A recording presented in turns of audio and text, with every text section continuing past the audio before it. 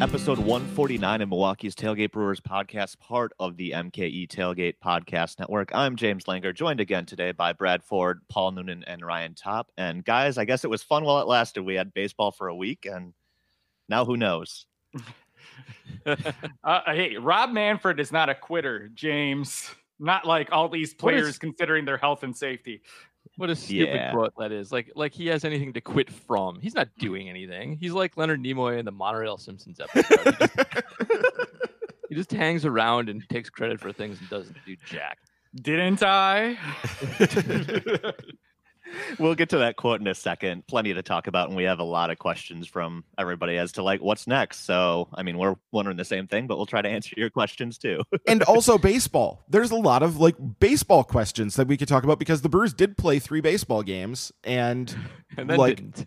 Well, and then didn't. But Right. there's also they actually. I'm sorry, they played 6 baseball games, we only talked about the first 2, so we have like 4 baseball games. Though I don't think we want to talk about that Cubs game on Sunday. That was we'll bad. just ignore that. Yeah, Hey, that turns out Tyler Chatwood can shut down other people too.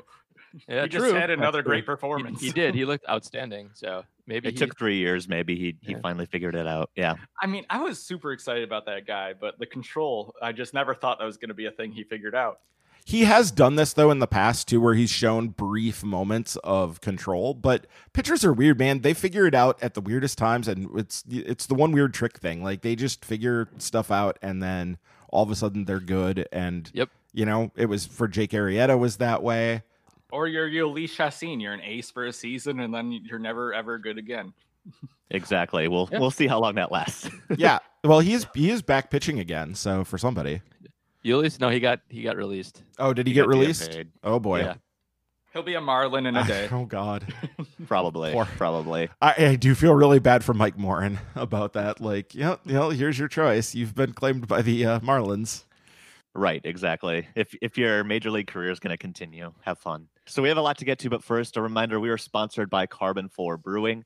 You know their great beers like Block Party, Flagship Fantasy Factory IPA, and their Idiot Farm Imperial IPA is back now.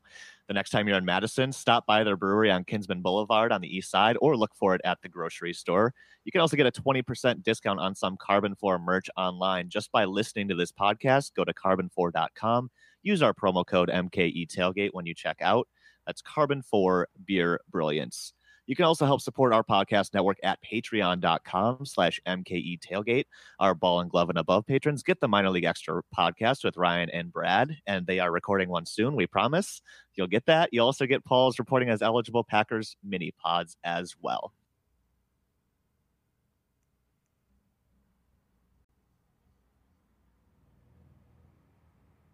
Like we mentioned, the Brewers got at least 6 games in before the coronavirus stuff kind of hit the fan this past weekend. The entire weekend series, supposed to be the home opener against the Cardinals, got wiped out after several Cardinals player and staff members tested positive.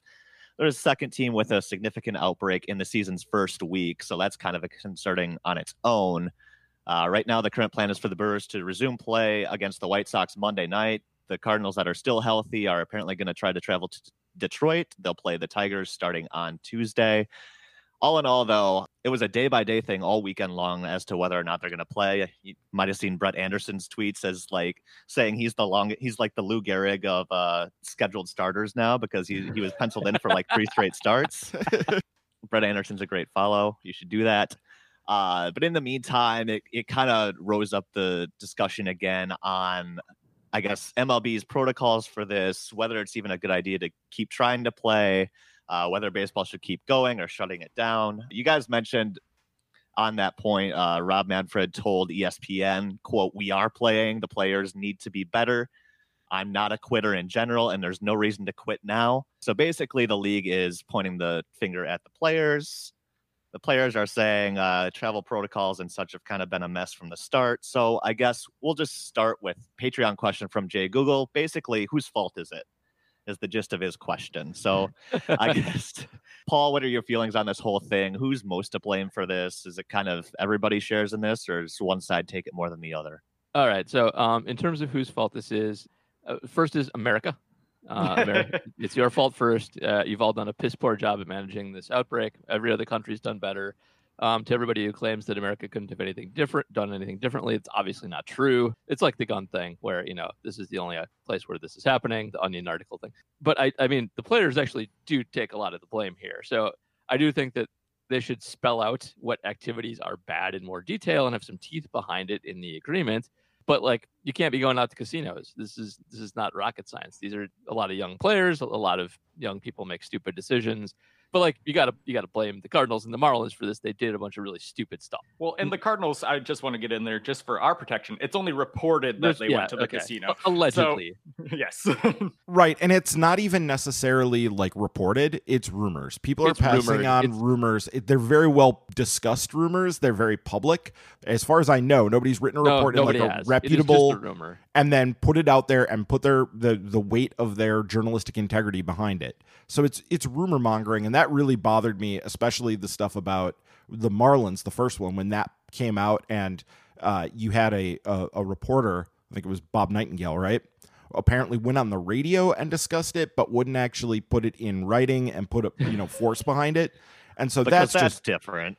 He is the worst. No. Yeah, that's rumor mongering and wrong. But at the same time, like, this is such a well-known thing at this point. It's so openly discussed on any social media, and who knows where else it's been mentioned, but it's out there. We should cut the Marlins no slack. We have the record of their text message discussion about deciding to play when they know that they were infected. They're clearly not making good decisions. We all had our discussions about should Donnie Mattingly be suspended or fired, and that's kind of where I land on that. So I'm not into giving them the benefit of the doubt. No, Cardinals, yeah, that is just a rumor, and rumors are not always true. Maybe someone on the Cardinals caught it in a relatively innocent fashion, out grocery shopping or something like that. That's possible. So you give them a lot of blame, but you do give baseball a lot of blame too, because there were better ways of handling this. The protocol is clearly not as well developed as it should be. The bubbles appear to be working. The NBA and the NHL seem to be relatively fine, but there's been a lot of weird holes in baseball's policy here, like tests not getting back quickly enough. Now that seems to have actually been fixed lately. The reports out of Twins camp was like a half-hour turnaround now to get tests back. That's good, but things were taking too long before and leaving a window to infect people. That's where baseball fell down on this originally, where they didn't contemplate like the hibernation time of the disease, the time when you are contagious but aren't showing symptoms. If they've taken steps to actually speed up testing for everybody, that's good. But their original policy, it did also allow this to happen. I don't know. I'd split it up kind of three ways, pretty much even Stevens between all of us and team and ownership. So, well, and there's a thing with MLB too that bothers me. There's lots of little things they could have done. Like, we heard the reports on Monday night in Pittsburgh when the Brewers were rain delayed that a bunch of the players on the Brewers went and sat up in the concourse under the overhang. So they were outside. They weren't packed into a clubhouse the way that Anthony Rizzo was talking about how all the Cubs players were packed into a clubhouse together. Yeah. Like, you have the run of the entire stadium, and I feel like more should have been done. They did put up tents so that the players could be outside. I feel like more should have been done to keep the players outside where we know that transmission is much, much less likely. And for basically business to be conducted when you're in the stadium, the only reason you should be in the clubhouse is if there is some actual need to get treatment that can't take place outside of the clubhouse. You move operations outside of enclosed areas, and you do things out in larger spaces, and you enforce the mask thing. And a lot of this would have been better. There's a lot of bad visuals you still see on TV with people being too close in the dugout, not wearing masks. And you can tell that just clubhouse to clubhouse enforcement varies greatly on this. And, Rizzo, especially speaking up about it, like, he's a cancer survivor. He's probably in a very high risk category. And the fact that there are some teams that are not actively taking this seriously, and the Cardinals had some egregious violations in their dugout during their last series too. So not surprising, but I don't know. It's quite bad, and baseball should firm that up, but the players should be smarter about it too. Well, yeah. And the responsibility ultimately does fall on the players. And I was hoping, I want to be careful about this. It looks like a lot of teams do have good leadership and have kept to protocols and have minimized problems, because we're only seeing big outbreaks on 2 player groups out of 20 or out of 30. My thing about that, though, is that's happened literally 7 days into the season is when we got our second outbreak. So that's why I'm hesitant to be like, well, so far so good, because it should be easy to hold the protocols for a week. it's a whole lot different when you're a month in. Well, hold on. They are a month in. Like, they've been together as teams, not traveling and playing. That does add new things, but they have been together working out as teams since the beginning of July. So they are a month in that sense. But the being on the road does seem to open up extra. And that's kind of where I'm going with it. Is like, we knew like there was a danger when you're in your own city, but it's limited because you're only allowed to go so far. But then and also I feel like it's easier to monitor your own team when you're in a place where you're very familiar with, and you can kind of keep control of things a little bit better. But the second you start traveling is when things become much more difficult, because you can lose track of people a little bit more easily. Well, and I think there's a cultural thing in MLB too, where road trips are kind of a time for guys to relax a little and let their hair down. And a good win, a big win on the road is occasion to celebrate and for guys to go and have fun, especially if it's like a weekend. And so, yeah, they're fighting some of that just like inherent baseball thing that we have to say, no, people can't do this for each other. Like, you don't want to infect your teammates. And hopefully they're seeing this as an example of what can go wrong, and everybody else is getting a nice splash of cold water to the face about how serious this is. They need to start circulating Eduardo Rodriguez's story a little bit more. Who was infected with COVID and is now out for the season with heart issues that he developed as a result. I think it's underreported generally that young people don't die from this right away, but there seems to be a very high propensity to develop cardiovascular issues long-term as a result. I suspect we'll start seeing that be firmed up more. Like, it's bad. And this is exactly the kind of player. He's 27 years old, who people think of as invincible, and now is out for the season and has had his life severely impacted by catching it. So they need to start sending that around to the young kids who think they're invincible and get them, adhering to the rules properly. Yeah, absolutely. When I look back to it, the debate, it's something where I was always favorable to the player side of things, but I think we could have been more hard on their absolute refusal to bubble.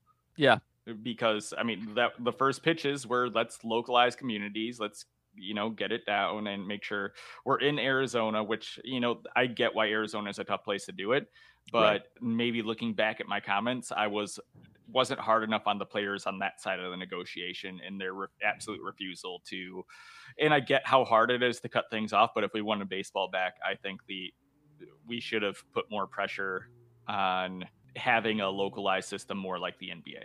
How long did we talk about like the bubble model or the hub model, which would have been even just outside of Arizona? What was it, like Arizona, Dallas, or whatever, at the Rangers' new stadium in Florida? All three of which seem like terrible places to be right now, given the state of the virus. True.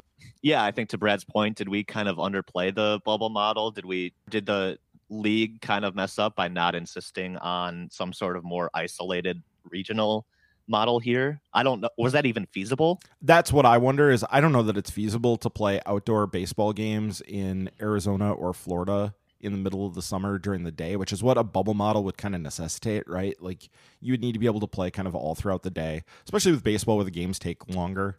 And they're doing things we have seen game times have dropped during this. Like, things are moving a little bit quicker in some ways, but that was always going to be tough. And I do think that because baseball was the first one to suggest it, and it was so early, people really scoffed at it, and they sort of bore the brunt of that. And then you have like the NBA, who has it's much easier to handle when you're the NBA to be able to do a bubble and to make it work. And they also were able to eliminate right off the bat 8 teams, and they're going to be there's going to be another 6 teams headed home within a short amount of time, and then another 8 teams headed home within a short amount of time, just because they were mostly done with their season. Baseball needs to play. To be baseball, it needs to play daily, and it needs to play for a long time. And that was always going to make this whole thing difficult. I was talking with a friend of mine, and we were talking about, should they have, and I mentioned this on Twitter, could they have done divisional bubbles where there are 7 domed stadiums, 6 divisions. Yeah. One is in Toronto. Obviously, that would not have worked. Nope. But the other ones are the Diamondbacks at Chase Field. You have Marlins Park, Miller Park, Minute Maid Park, Safeco Field, and Tropicana Field. Could you have divided up and done the 5 and just done divisional bubbles instead of having this interdivisional travel, and instead done something in the form of that? I mean, obviously, when we were supporting more games being played because players deserved more money, it would have had to jeopardize our viewpoints on that for that to be feasible. But is that something they could have visited and kept everyone safer with? That's a really interesting idea. Yeah. I think they did suffer a little bit for not having seen the NBA and hockey like basically start to succeed with it yet. Right. And so there wasn't the incentive to be as creative with it. Like it's easy to propose doing it in your spring training facilities, which are basically set up as a bubble. That's kind of how they exist, to make travel easy and things like that. And I just don't think they had the push to go beyond that. It seemed like a very desperate thing to do. We now have the benefit of hindsight and seeing teams have breakouts, basically right away under the current scenario. But it would have been nice to see something a little more creative along those lines, because I think that could have worked. And I think I still don't think the NFL will play, but I suspect that they will end up doing something very similar to that when it's all said and done, and have some kind of conference and divisional bubbles set up for the teams. Now, like I said, football is a different animal, but baseball is in a bad spot of not being like the NBA or hockey in terms of the people they have and the number of games they have to play, and the footprint that it takes to put on a baseball game. And the NFL gets to come after them and learn the lessons from them. So they had to be the great experimenter, and it's hard to be that. It's hard to get it right the first time. Well, and also getting the players to buy in on the bubble concept. If they had seen what the what the NBA and NHL had pulled off, that would be very easy to sell the players on, or at least a lot easier than it was to say, hey, look, this worked. It's going well for them. They're happy. They're playing. Like, it's much easier to sell that now than it would have been at the time when it actually would have needed to have been sold. Also, at the time of the negotiations, there were substantial issues which have been thorns in the side of baseball and owners for how long? It was them addressing issues that are coming up and issues that are present in the game.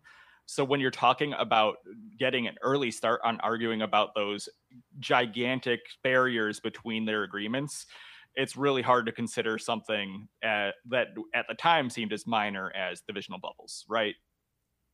Yeah, that's true. The finances definitely impacted overall negotiations and made it much more difficult to take more creative steps, because getting agreement on things outside the box is going to be much trickier. Both sides will take the tack that it's a trick of some kind. There's suspicion there. Right.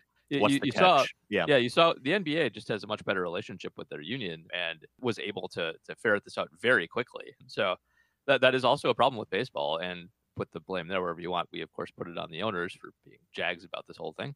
But yeah, they had a tough spot to be sort of the pioneers of this type of thing, and also an acrimonious relationship to start with. I have to bring this up because it was absolutely brilliant. It was on one of the recent podcasts where they did a reunion of the main people from the FJM crew. So if you haven't listened to that and you're an FJM, nice, make sure you go and listen. All right.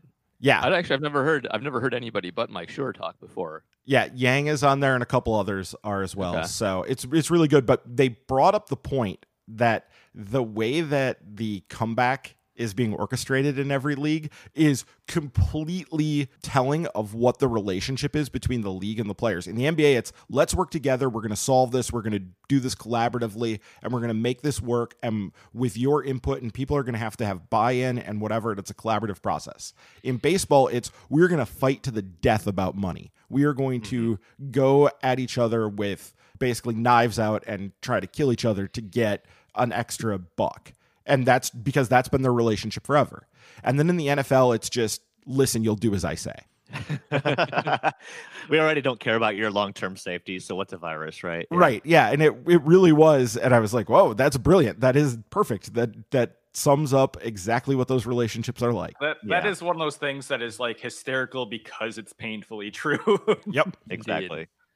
And to Paul's point, it's definitely harder to be creative in these solutions when you're at each other's neck and all you can think about is how to win one over on the other side, and there's distrust and all of that stuff. Kind of going back a little bit to the travel issue, the second part of Jay Google's Patreon question is kind of something that we spent a good amount of time talking about when the schedule came out in the first place.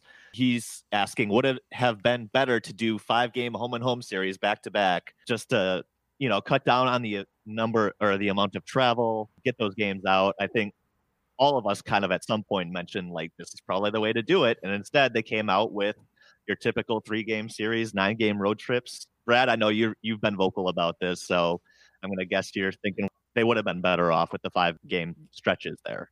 Yeah, I think they're idiots for not doing it. I think the very simple answer is yes. Yeah. There was a very obvious solution, and instead of worrying about how the safest way to assemble the schedule, they worried about the most baseball way to assemble the schedule. What is most traditional and how can we get that together? Which ended up creating not only an unnecessarily need for travel that endangered more people, but also an unnecessary situation where you have unbalanced schedules, which we've already addressed, which is just pure idiocy in my personal opinion, when there was something so simple and instead you just give up a little bit of the traditional factor of baseball in a non-traditional season. It just seemed like too easy. Brad, can I borrow your tinfoil hat for a moment? Oh, take it. Yeah. Okay. As long I'll wash my hands fast and then I'll hand it over. All right. So, and I want to be careful about how I say this, but there is a certain element of, we know that there were a bunch of teams that didn't necessarily want to play this season.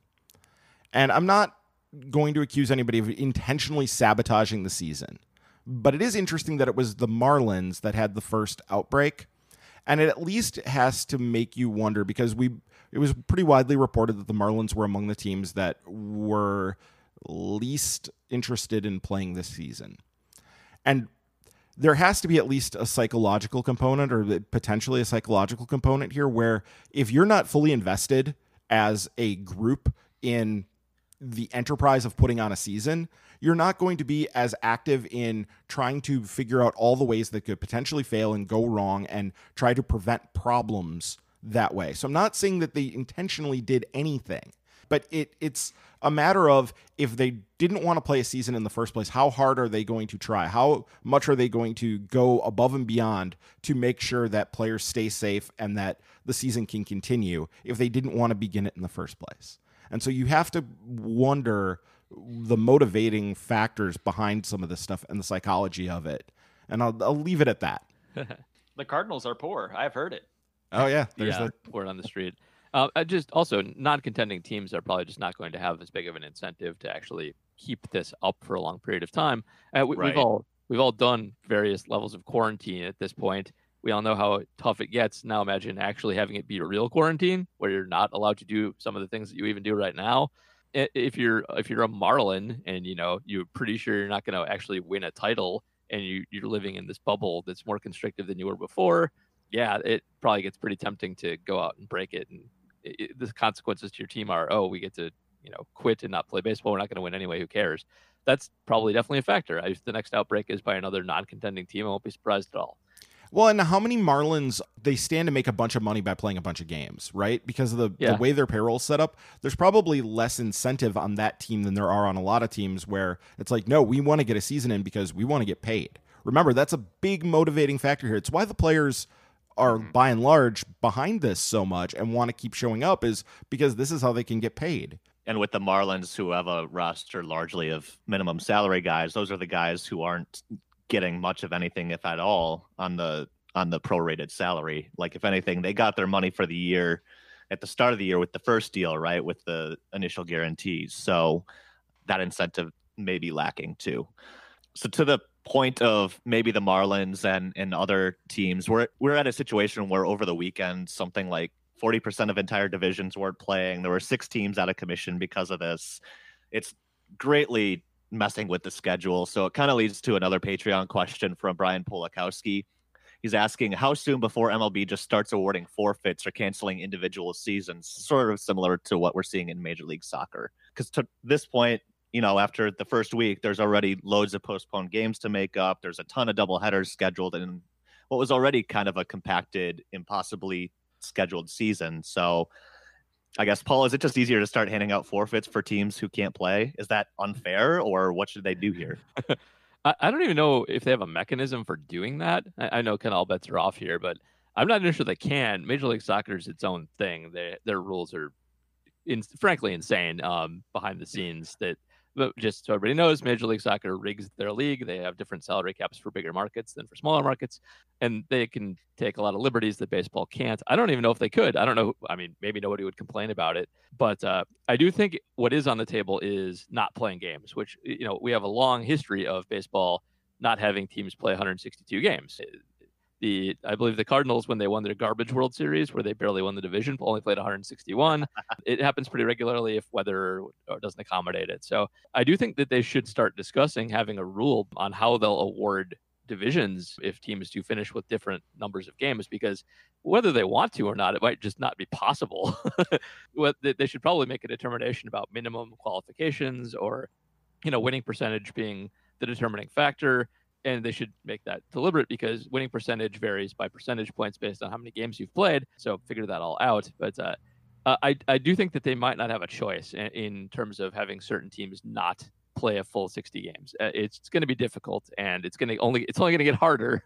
We're early here. Teams are going to miss. The Brewers are already behind the 8 ball a little bit on that through no fault of their own. So right. That probably is on the table because it has to be. I don't know about forfeiting. That seems extreme, but I think that not playing 60 is very likely. To your point on figuring out how to make the qualifications different, the Marlins were in first place all week in the NL East on winning percentage. They're 2-1, so they need to figure that out.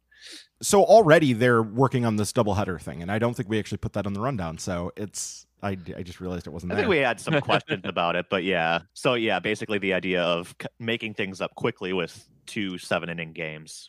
So this is a thing, first off, that has been done in the minor leagues forever to get games in. Like, this goes back as far as I was following minor league baseball. It's been around forever. And it seems like a perfectly sensible, reasonable solution to making this work. This is already a screwed up season. I would much rather have people playing doubleheaders in that 7-game format, if that's what it's going to take to facilitate that, than I would having unplayed games or extending the season or whatever. So I have zero problem with that. There's long-standing precedent in the minor leagues for it. And it's not a full major league game, but this is not a full major league season. It's not a real season. Who cares? Right. Yeah. I wouldn't, it's add it to the list of things that I'm fine with in this year and wouldn't want to see stick around long term. I would want other solutions, but it's fine. I totally agree with Paul in the idea that forfeiting seems extreme, but not playing games, there's going to be games that aren't going to be able to be played. And so some sort of an idea where you're looking at winning percentage, that's probably going to need to be instituted if they're going to try to get to the finish line here. I think the one thing to consider with forfeiting games is that teams who test positive might benefit from it more in the playoff chase than other teams. So there's a consideration that playing less games could actually improve your winning percentage over time. So I think there does need to be a negative penalty on the people who are at fault. Like the Marlins, I believe, actually have a pretty good record right now because they played next to no games. Yeah, they're 2-1. Yeah, so they're 660 winning percentage right now. Yeah. So I think rather than protecting their winning percentage, there does have to be a penalty on them. So maybe they forfeit a game on their side, but it doesn't count as an automatic victory on the side of the teams who didn't face them because of their crappy quarantining. But I mean, I agree with everything Paul and Ryan said aside from that, because especially when we're looking at an expanded playoff scenario where it's going to be more forgiving anyway, if you do have a fluke loss here or there, it doesn't really matter aside from home field advantage, which we've already discussed isn't nearly the factor that it is in other seasons, aside from when you're a team like the Brewers who are built for a lefty park and you might not get those 3 games in your lefty park. That might be damaging, but big picture total, it doesn't hurt as much as it would in another season. Sure. I just think forfeiting games for positive tests is a very tricky situation that could get ugly in a hurry. Yes, you maybe want some sort of penalty for teams who are flagrantly not following the rules, but at the same time, this is a virus that you can get just walking down the street through no fault of your own, right? So where's that line? I say it quickly I say it quickly with knowing that it is much more difficult than what I say. Like, you're 100% right, James. Right. Like, you can't just punish people for getting something that is seemingly more contagious than the cold. But you do have to, I think, especially when it's proven, like I believe initial reports are there's proven misconduct by the Marlins in terms of how they handled the safety guidelines. I think there you have to figure out a way to ensure they don't benefit when there is factual proof in those investigations that they don't do it. However, what that situation looks like, what it looks like, and not punishing guys for if the Cardinals got it because they did go grocery shopping, it's not the casinos rumor that's been out there. How do you punish them for like the most innocent thing? Right. It's unfair. But I think there has to be some way to weight that to ensure that, missing 7 games doesn't end up getting the Marlins the last playoff spot when they were the ones who broke protocol. We don't know necessarily how they broke protocol, but the MLB investigation points towards that being the case. So how do you ensure that they don't benefit from playing a week less than everyone else? Sure. And this is also a culture where maybe if there is some sort of punishment that kind of reinforces more vigilance in the dugouts or whatever in the protocols themselves. Like right now, there's not really too much of a penalty of it other than, getting the virus. But money talks. And if players recognize that it's going to cost the team wins and a chance at more money, more playoffs, maybe that speaks to it more. It's just a very tricky situation that there's no easy answer to, but it's something that maybe needs to be thought about right now. Sort of shifting gears, the idea of possibly doing everything right and still getting the virus is kind of leading Lorenzo Cain to opt out of the rest of the season. So he's one of, if not the first player to opt out after previously playing. He got off to a really good start over the first 5 or 6 games. Looked like a new guy out there kind of compared to last year. Like the layoff kind of really helped him get healthy again, but ultimately decided that the uncertainty of the league right now and the kind of climate of the culture overall kind of led him to talk to his family and decide that staying home is probably the best thing for him. So the team could confirm that, because he wasn't considered high risk, he's giving up the rest of his money for the rest of this year too, which is not an insignificant amount for Lorenzo Cain. He'll have 2 years left on his deal when play resumes next year, if play resumes next year. So I guess, first of all, Ryan, first impressions on this decision. Did it come as a surprise to you? I guess it came as a surprise that it wasn't Ryan Braun first. That was my first thought, because he's been openly talking about the idea of taking it day to day and all that. So the Cain thing seemed to come out of nowhere. It was really telling. Did you guys see the John Lester comments about it? John Lester went out of his way to say that Lorenzo Cain is like a highly respected member of the baseball fraternity. The players look up to him and think that he is, and obviously you understand completely why, just having had him on the team the last couple of years. The man carries respect in the game and among the players, and it's just obvious. And so it was very interesting to see John Lester being so complimentary of him and talking about that. And I think it does have an effect. I think it maybe not the final thing that's going to cause a bunch of other people to decide to opt out, but it has to be a big factor for a lot of guys' thought process, right? That Lorenzo Cain is doing this. And I think that you really just have to say for him, like, he did what he had to do, and there's absolutely zero animosity or hard feelings on that, as there really is with any player that decides to opt out. And it isn't a good omen for the season being able to continue and move on. But yeah, ultimately, we kind of have to remember that isn't the most important thing. It's people staying safe and people staying healthy. Does somebody specifically of Lorenzo Cain's stature, somebody who carries so much respect in the game, does that kind of open the door for maybe other players to make a similar decision now? Kind of him being the first, showing it's okay, kind of taking that leadership role in a different way almost. Does that kind of open the door to, you saw the positive reactions to his decision, kind of, I think maybe a lot of guys who might have been on the fence thinking maybe they were backing out on teammates or whatever. Does Lorenzo Cain, somebody who's like the ultimate teammate, ultimate leader, not backing out, but opting out, does that kind of make it more okay now, Paul, for other people to kind of do the same? It absolutely does. It always takes some kind of pioneer to violate a norm. There's always pressure to, stick with your team and, put yourself or put your team before yourself until somebody does something like this. I won't be surprised at all if there's a little bit of a wave after this. The Brewers, they're going to play the Cardinals. You take a look in the mirror at what is actually important. You could have very well been on the field with a bunch of infected guys had it been caught a little bit later, and be dealing with all the medical ramifications of it and having your life turned upside down in a whole new way. I do kind of wonder if some of the people that were potentially impacted by the Marlins, some Phillies people, maybe having some similar thoughts right now. And I do wonder if this might break the floodgates a little bit. Like I also half wonder if like the previously mentioned Anthony Rizzo might be considering it a little more strongly, since I think he probably is in a high risk group and could probably do so without penalty. He is probably a pioneer here, and I suspect that as breakouts continue to happen, you'll start to see more and more people take this route.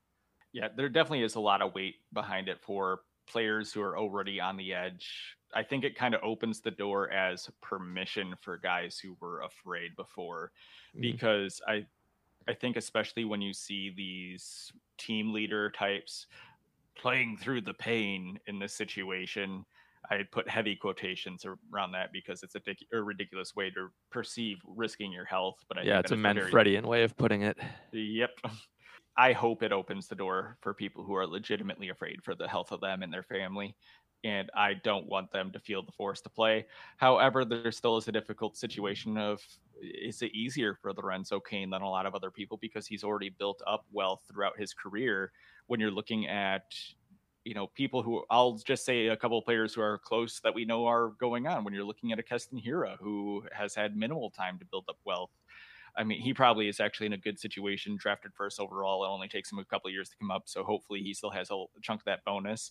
But then you have Trent Grishams, who took a long time to come up through the system, who aren't benefiting from that bonus, who probably need this money more, especially after as long of a layover as they did, and not what I believe they owe some of their salary back that they were making during the COVID stoppage. So it's... I still wonder if those people feel that they can actually step away from it when they don't have that security to fall back on, like Cain, a veteran player, does have. Well, and there's also the weird thing that cuts the other direction. Think about the Nick Markakis situation this week. I know Paul and I were discussing. Yeah, that was crazy. He opted out and then decided to come back because evidently he felt bad. He felt like he was abandoning his teammates and was basically open. It's like the reverse Cain situation where it totally is. By the way, he was welcome back. So August 1st was the deadline to do that. You can no longer do that. So no one who is opted out can come back in, but still, you got to imagine there's players who feel the way Markakis felt, who are just playing through their fears anyway because they owe it to their teammates. Yep. Right. So that's kind of the hope that the Cain decision has, right? Like where a veteran team leader says, no, it's okay. You do you, go home. We talked about the Rob Manfred quote at the top here too, and that really rubbed a lot of people, I think, including me, the wrong way, because those comments came after Lorenzo Cain, Gold Glover, All-Star, very prominent player, opted out. So Manfred may not have meant it as calling Lorenzo Cain a quitter, but it kind of came off that way, right? It was just terrible messaging all around in that situation. But what else is new for Rob Manfred? Same old, same old.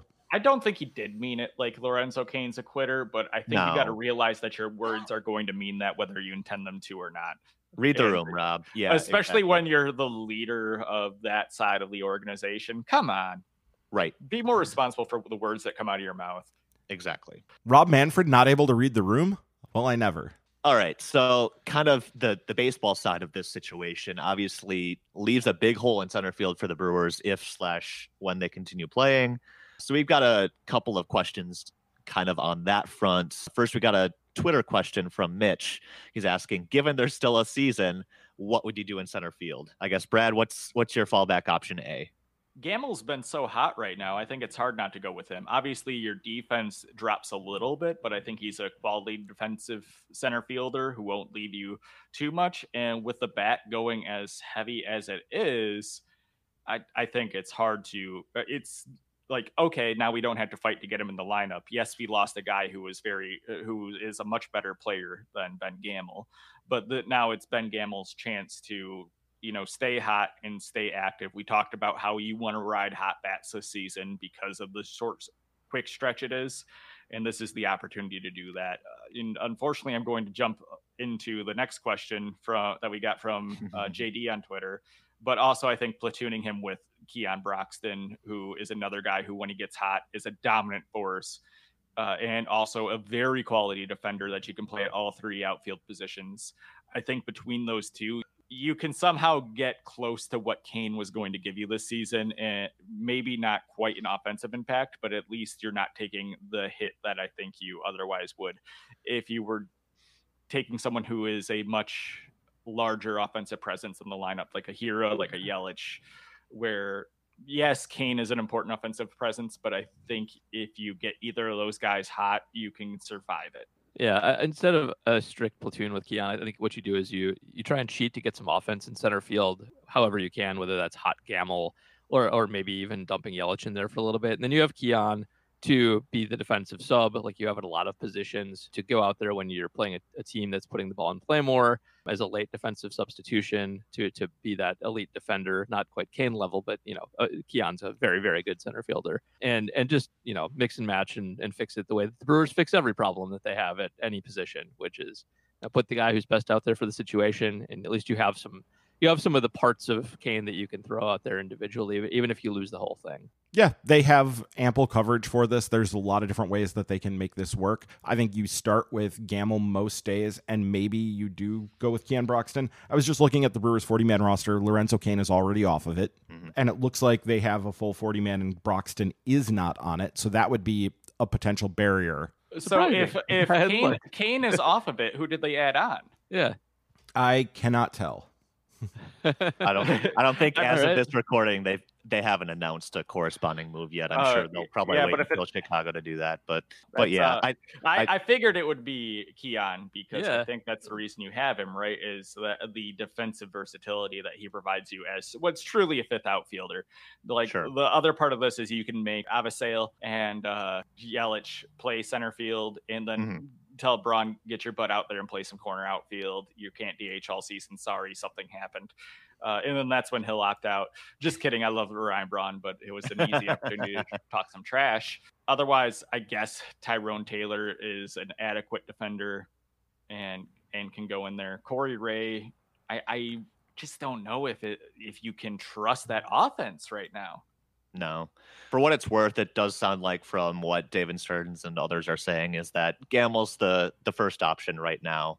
I think I like him better in center than in the corners because, as we saw for the first 6 games, Gamel's arm in the corners is just really annoyingly bad. So I think I like him better in center where you don't have to rely on him to make those tag-up throws quite as often. And his range is fine in center, as he's shown. So if he can stay hot, great. Brad mentioned we got the Twitter question from JD, kind of mentioning Tyrone Taylor, Keon Broxton. So I guess if there's good news, it's that the Brewers were deep on outfielders to begin with. So they've got some options to slide in. And in a shortened schedule, all you really do need is somebody to get hot for a couple of weeks and you kind of muddle your way through it. So I guess that's kind of what we'll see going forward. One other thing I wanted to bring up, I didn't put this in the rundown until now, but obviously part of the reason the offense has been struggling so much is Christian Yelich has been just flat out bad for the first week of the year. I did a piece on Brew Crew Brawl kind of looking at this. A lot was made as like Christian Yelich has never struggled this much as a Milwaukee Brewer, which I guess fine if you want to take a hit away here or there. I'm going to kind of go the Paul route and it's like, okay, sure.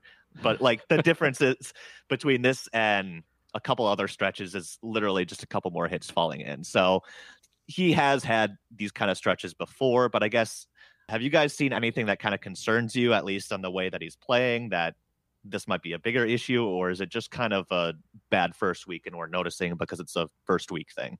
I mean, it's a little concerning because he was not tearing it up before the season started. So sure. you can add a little sample size there, but I do think he has stung the ball a few times too, and just lost a few, BABIP hits that otherwise would have fallen in. He's hit the ball hard a few times, so it's not like he's just completely lost out there. You do worry about bad luck always, impacting a guy's mental space and causing slumps. That's kind of what slumps are a lot of the time. But I wouldn't be concerned yet. It's a very small sample size and a very weird season, and He's still crushing the ball when he gets all of it too. So I give it almost no concern to this point. Give me another 6 games and I'll start to have some, but I think it's mostly just bad luck with some minor struggles underneath it. I was tempted to read something into facial expressions that I've seen watching him, and then I reminded myself that that's dumb and don't do that. Language. So I'm gonna pass this over to Brad and say no. I think Miller Park is something that gets Christian Yelich hot each year, and he hasn't had Miller Park yet. He obviously loves hitting in that park. If you look at his statistics over the last 2 seasons, things have gone very well for him at the Keg. So until he gets there and struggles there for a long period of time, that's not a scrimmage, I'm not as concerned as I possibly could be by what he's doing right now at the plate. He's still a MVP winner and was second place MVP and should have been first in last season. So I do think there's no reason for concern right now. We see great players go through slumps.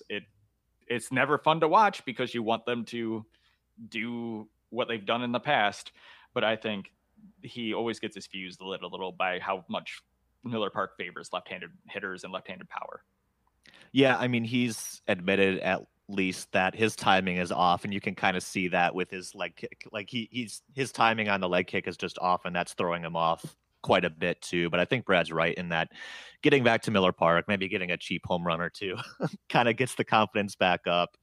And, it's still hard for the hitters too. Like, yeah, they had summer camp, but a lot of them were, Lorenzo Cain said it was really hard to go from the couch to facing live 95-mile-an-hour fastballs, right? And so I think we'll see him kind of rounded out a little bit here going forward. But, I mean, he's far from the only guy struggling too. I mean, we saw it with the Cubs series too. Chris Bryant was like one for his first 20 or something like that too. Yeah, but he saw 1,000 pitches.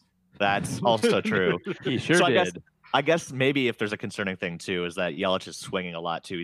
He's only got 1 or 2 walks through this thing too, which is also very unchristian like. But I mean, it's a week. Let's give it a little bit more time, as Paul said. I think too, it's a little hard to judge slumps at the beginning because we know they have more limited access to training than they have in the past, right? Like these are guys who are not at the condition that they are normally happy with, who didn't have the 2 weeks to warm up to hitting and then a month of hitting off of other guys and seeing different looks. And then, normally the first half of that month is just seeing fastballs. So you get to get your timing adjusted against guys working on location with their fastballs. Right. So I think there's a portion to be said like that we all know it's stated time and time again about how all baseball players are creatures of habit. And it is something to be said about when you disrupt that flow and the normal way they get ready. It's difficult. Right. And you've seen Ryan Braun and other people saying like this last road trip starting the year with 6 games on the road was just kind of disrupting for all of them, right? Because they got used to Miller Park and being at home for a month and then they go on the road. So again, let's see what happens when they start playing home games. Indeed. If they ever do. We actually have a lot more Patreon questions to get through. So first up, we've got Darren Jones. He's asking, assuming the MLB season continues on Monday for the Brewers, they'll have a 4-game series against the White Sox. The Brewers haven't played a game since last Wednesday, while the White Sox had a weekend series in Kansas City. He's asking, what are some of the advantages and disadvantages the Brewers might have due to the odd circumstances and the long layoff? I think that they get time to heal up any bruises which happen over the course of time getting beaten up.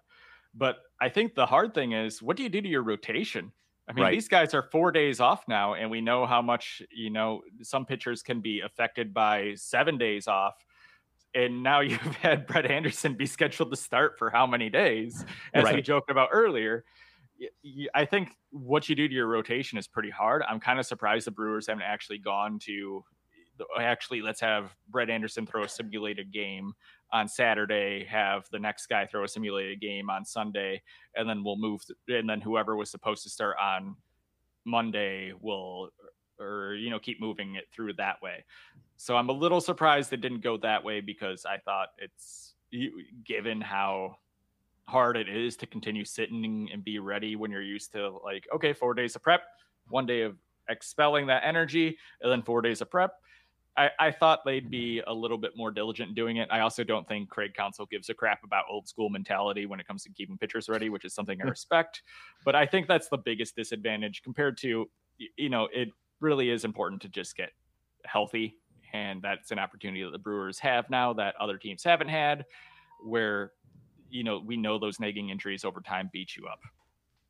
I mean, pitchers are used to having starts bumped and things around a little bit. I'm not super concerned about that. I'm actually a little more concerned. Days? Well, no, I mean, guys do get like a rain out, or there's the All-Star break. Sure. I mean, there's things that happen throughout the course of a season, postseason situations. Anybody who's been through that knows that you're sometimes going to get bumped. I'm a little more worried about the hitter's timing, just because I think that that's a harder thing to simulate than having a pitcher like throwing a side session and keeping up that way. And I'm sure they've been doing some of that. It's not quite the same, but hitters facing live pitching is something that you get into a rhythm of it. And hitters, when they don't have that, sometimes do get a little cold. You see teams after like a long playoff layoff, when a team has to sit for like a week before their next playoff series, you'll see them oftentimes come in cold and hitting wise. And they'll sometimes even do things like find a college team to like scrimmage against to keep themselves going so that they can face live pitching in some sort of facsimile of competition, even if it's well below their level. So I'm a little bit concerned about that, but ultimately I just want to have the baseball back, and I want it to be safe, and I want it, I want all of that, but I ultimately just like I want to see a game at Miller Park on Monday night, on TV. I'm not actually getting to go. It'd be nice if I could go, but I can't. Yeah. So that's the biggest advantage for the White Sox is they've had a relatively normal baseball life, for what this is, actually traveling, seeing other teams, playing their game, doing their sports, keeping their mind off of other things, where the Brewers have been sitting at home having to stew about this. Let's keep in mind too, in terms of keeping pitchers on track, that they didn't necessarily know until yesterday morning that they weren't going to have to play a doubleheader on Sunday. So it's not like you can plan as if they knew it was nothing was going to happen until Monday, because they didn't know that. And yeah, rust is going to be a big factor. They have not had anything close to normal routine, and baseball players love routine. So I suspect that they will struggle coming out of the gate a little bit, and it's definitely a disadvantage.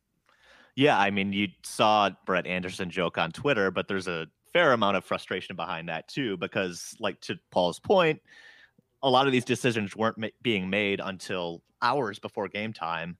You saw Anderson, and Josh Lindblom was the other ones, like basically tongue in cheek asking Ken Rosenthal, like, hey, do you know if I have to go to workouts today? Because they were getting their information from the national media before presumably hearing from Brewers staff, which is another completely different issue that I'm sure is frustrating on a different level for the players. But I think what's happening is I think MLB is making a decision that's getting out to the reporters as MLB is informing the team of the decisions before they actually have time to like feed it down the line. Yeah. So I don't think this is like one of those situations that we normally have during the season where in July you're finding out you're traded from Ken Rosenthal before anyone's told you're trading, and you're like, come on team, you couldn't have called him first. No, it's not that at all. You're right, Brad. These are all very fluid situations. It's understandable, but also understandable that the players are kind of frustrated because, as we said, they're creatures of habit, and just any disruption in that is going to be at least mildly annoying. So it will be interesting to kind of see how this unevenness affects them. But at the same time, they're going to be far from the only team dealing with that this year. It's part of the flexibility that, Manfred and others have been talking about. So I guess we'll see what's going on, but absolutely, I think the White Sox kind of had more of an advantage as they start to settle into this new normal, if you want to call it that. Another Patreon question from PJ Wessels. He's asking, who surprised you in a good way 6 games into the season? Given from the Cubs and Pirates series, I guess, Ryan, who stood out to you that you were impressed by? Justin Smoke. He's been stinging the ball and taking good at bats, and I'm going to stay on brand here and stick with Justin Smoke. Boo. And sticking it to Paul, yeah. Orlando Arcia. Very on brand, everybody. Nice work. There we go. Hard to argue, though. He's been good. No, I mean, Arcia has been pretty good. Yeah, he's been sticking it too. And if there was anyone I didn't have confidence in, I wanted to have confidence in him. It was him. Right, but I mean, we've talked for weeks. Like, watch, he's going to lose everything he had in spring training. And the first couple of days were a little ugly, but, it appears that, he's still hitting the ball hard when he makes contact and is not flailing at sliders outside of the zone. His swing looks better. His timing looks better. And it's a swing we've seen peaks of before, but it's so hard to make muscle adjustments in the middle of a season when you don't have time to like repeat it until you have it ingrained in. So you always watched him morph back to what he was, and now you can see it paying dividends. Yeah, I guess, Paul, who's your surprising pick for the first week? So with the caveat that I think Ben Gamel's the obvious one, I'll go David Phelps, who has looked pretty rejuvenated, has a 1.17 FIP, 5-1 strikeout to walk ratio, and it looks like he knows what he's doing and is kind of back to normal. So it's good to see that he was a bounce back acquisition, and in a very, very small sample size, seems to be bouncing back pretty well. So we should have let people put bets on who we were going to say beforehand, because it would have been so easy. I guess Justin Smoke does have a 588 OPS right now, so just FYI. Just saying. Really? Oh, but those two fell. hits are home runs. It's fine. Yeah, it's fine. No, I think I said this on Twitter the other day, but I was actually kind of really encouraged by Josh Lindblom's start, and I don't know if it's a surprise, just more that I wasn't sure what to expect, but. Brad noted on Brew Crew Ball that he looked good. The crazy thing is he doesn't throw hard at all. For some reason, I thought he had a couple more ticks on his fastball than he actually does, but nothing he throws is straight, and that's kind of encouraging to me. So it all wiggles. It all wiggles, as they say. So he kind of ran into some trouble in his last inning as his back spasms flared up, but before that, he looked really solid. And granted, yes, the Pirates are trash, but it was kind of encouraging to see that. And if he could be a solid 4 starter going the rest of the way, I think that's great. PJ had a second half to his question here, more in the doom and gloom category than the positivity. He's asking, is it more likely that the season lasts until mid-August or the Bucks win the NBA Finals? Ryan? I'm going to say that the Bucks win the NBA Finals because I think that there's an excellent chance of that. They look pretty solid. They looked solid the other night. Granted, I haven't watched a lot of Bucks games, but they look solid for the first game in the bubble. I also just think that the MLB is another outbreak away from at least having to pause the season. So I think that's not that far away. It took a week to have 2. How much longer can it take to have a third? Yeah, my only hesitation on the Bucks is that the referees apparently hate them as much as they do the 2001 Milwaukee Bucks. So, but yeah, I think baseball is pretty close to being shut down, and the Bucks have a pretty good chance of winning it. So, I'll go Bucks too. There we go. Clean sweep. Another Patreon question. This one from Brian Polakowski. He says, with the doubleheaders being 7 innings, besides Brandon Woodruff, which starting pitcher has the best chance for a 7-inning doubleheader complete game? So I don't know. I don't know if anybody here would go 7 innings, but I guess Brad. I would pick Adrian Hauser. He has the most strikeout stuff. If you're going to go with anyone who can really keep a lineup off balance for that long, and I think be trusted by the manager to do so, it would be Hauser. But I wouldn't bet strongly on anyone beside Woodruff. Yeah, I think Hauser is the guy for me too, and I think that he looked really good in that start in Pittsburgh, even though, and I was surprised, and I did criticize on Twitter, and I want to say, because I did hear later that they were actually working on this and making sure that it was safe. But Adrian Hauser waited about 2 hours after throwing that first inning and then was throwing again in the second. And I really blanched at that and was wondering what the hell they were thinking. And apparently he was working on staying warm the whole time. They had a plan, and he was up in the concourse doing stuff to stay fresh and ready. And so it wasn't an issue. And he looked really, really good. And granted, again, it was the Pirates lineup, but he kind of mowed through them in pretty efficiently too. Because I think he threw 5 innings and it was 60 pitches. So he was pretty efficient. I would give him a chance to do a complete game in a 7-inning doubleheader game. Yeah, I'd probably go with Hauser, but I would also think about putting some money on Peralta, just because he is so boom and bust. If he is having one of his hot games, we've seen him actually go deep into games more frequently than most other Brewer starters, just because of that. So, he's also one of the more likely to bust out in the first inning and be out of the game. But he is somewhat likely to plow through 7 innings. So I would also say maybe Freddie. All good picks. I think it'd be something stupid like Brett Anderson, but I don't know. Well, if Brett Anderson is ever allowed past the 5th, no matter what happens after that, I'm going to burn it all down. I will not allow that 85 mile per hour throwing blister having jerk to try to go more than 5 innings. I know he's actually really cool and seems like a nice guy. He's a nice person. This is the stance I decided to take, and I really had to lean into it. Yeah, that was a hot take moment. Though I would say Brett Anderson has weird games where like you look and it's like the 6th inning and he's at like 45 pitches or something like that. Could you see something? That's kind of my thinking, like something really weird, like 62 pitches over 7 innings. Like he's just cruising along with 2 he's got like a strikeouts. Maddox going, right? Yeah, exactly. If it ever happens, it's always something stupid like that, right? Like it's something that no one's actually going to predict, and that's what's fun about baseball. Speaking of something stupid, the Brewers are definitely throwing a 7-inning no-hitter this year, right? And it's not going to count. Oh, yeah. Of course. Yes. Friend of the show, J.R. Radcliffe, did look into the rules, and it doesn't count if it's a 7-inning no-hitter, apparently. So the Brewers are definitely throwing one this year. I thought it does count if it's a 7-inning no-hitter. It doesn't count if it's a 9-inning perfect game, is how I understand the rules. Really? Yeah. I don't know. I think... no, not a 9-inning perfect game. It doesn't count unless it's a 9-inning perfect game. Oh, so you can't have like an 8-inning perfecto or something. I think a 7-inning no-hitter has to count because here's the hypothetical. What if you're playing one of your 7-inning games and the last one, you're playing the second one of the day, 7-inning, second half of a doubleheader. You get to the 5th, you have a no-hitter and a torrential downpour happens. And the game is called and you are awarded the victory. That's a no-hitter, right? Historically, 5-inning no-hitters are no-hitters, aren't they? I don't think so. I don't think they... Really? I don't think so. The thing is, I don't think no-hitter is actually a stat with rules. Yeah, that's true. Probably not, no. But, if it's a thing where it's not an official no-hitter, the Brewers are definitely doing it, and the Brewers are definitely doing it with like 5 different pitchers over 7 no-hit innings, right? Yeah, and it'll be their third no-hitter. It'll be fine. I think JR said it's like the Brett Anderson, Eric Yardley, like pick your 4 most random pitchers. It's definitely happening this year. The next Brewers no-hitter, if it ever does happen, is going to be a combined no-hitter anyway. So people are already going to say it doesn't count. Exactly. So one last Patreon question here from Darren Jones. He says, one of the few bright spots in the series finale against the Cubs, that ugly-ass Sunday game we were talking about, was Eric Lauer's performance. I guess, Brad, what were your takeaways from Eric Lauer's outing on Sunday? It made me kind of hope, as much as I like Freddie, that they switch them and put Lauer back in the rotation like he was slotted. I think he's a very good guy who goes 5 or 6 innings and then you replace him out.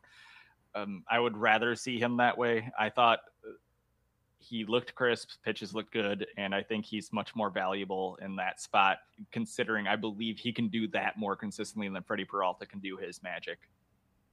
Yeah, I mean, the thing that I take away from it is 6 strikeouts in 10 batters faced is really good. And that was a Cubs lineup that wasn't necessarily striking out a bunch.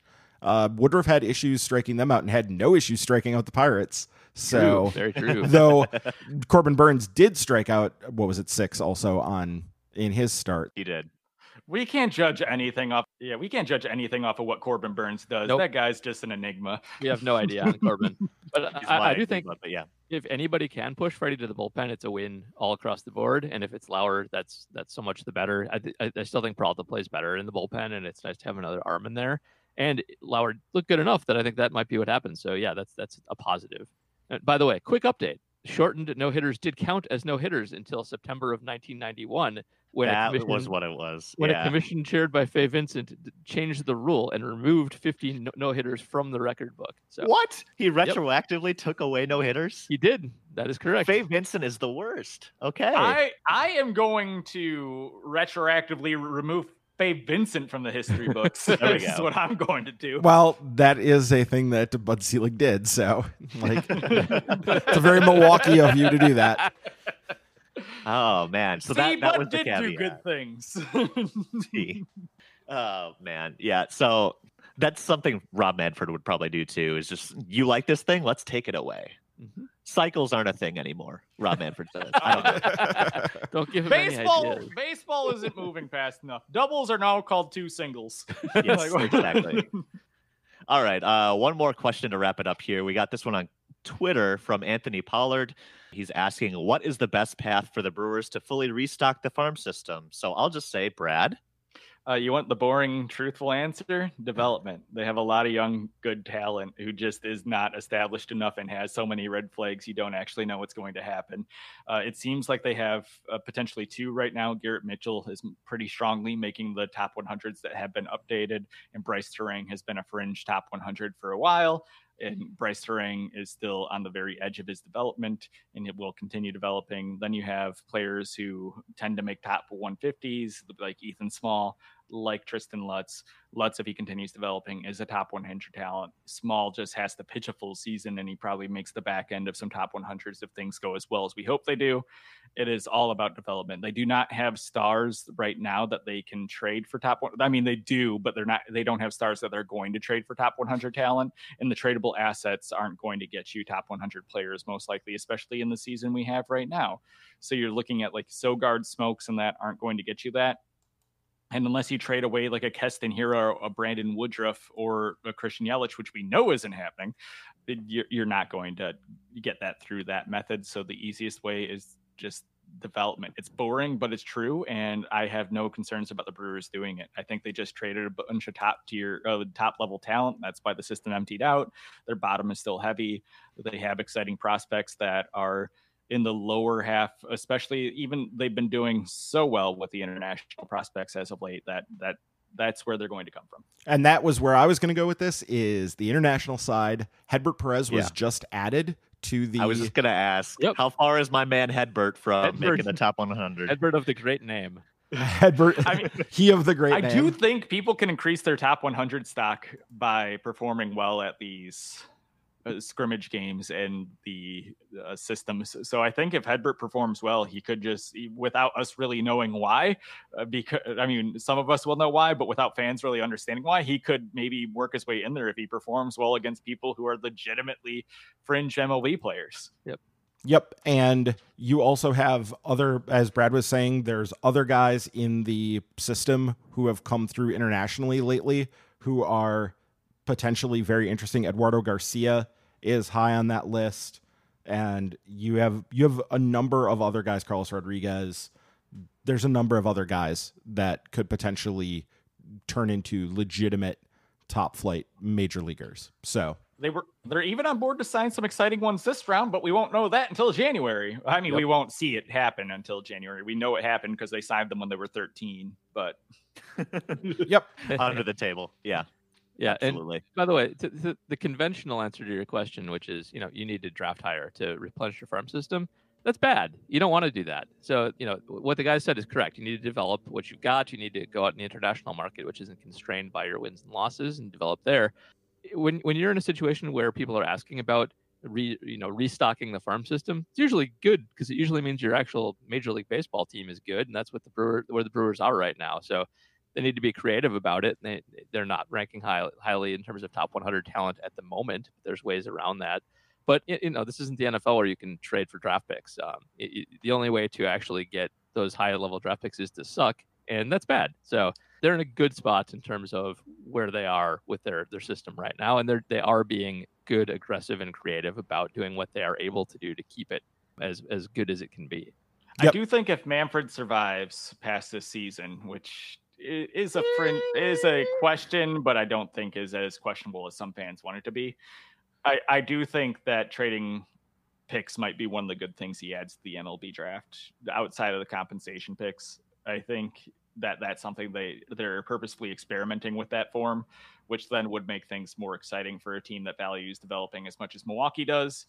But yeah, they're obviously not in the shape they were before acquiring Christian Yelich, but I think they're closer to having 3 or 4 top 100 players on that list than a lot of fans believe. Sure, absolutely. Lots of good questions this week. If you have something you want us to talk about, we put out a call for questions every week on our Twitter account. That's at MKE Tailgate. Just reply to that tweet with your questions, or you can follow all of us individually. Ryan is at RD Top, Paul is at Badger Noonan, Brad is at Brew Crew Blue, and I'm at James L. That's James with a Y. You can also send questions by becoming a patron. You get question priority that way. Just go to patreon.com/MKE Tailgate. And you also get a shout out when you do sign up. While you're at it, if you haven't already, please do subscribe to our podcast on Apple Podcasts, Spotify, Stitcher, Overcast, anywhere else you listen to the podcasts or where you listen to us. And please do leave us a review while you're there. In the meantime, thanks all for listening this week. Hopefully we have more games to talk about next week. We'll see how this entire situation unfolds. In the meantime, stay well, and we will see you next weekend on Milwaukee's Tailgate. Fair weather fan, it's not what I am, even though the zip code has changed. I might smile and joy where I'm currently employed. Your soul can't be rearranged. It's hard to understand. It's so hard to understand. Fair weather, fair weather, fair weather fan. You can really share the lump of Cane's load and beef. That came out weird. But you can Oh boy. You can share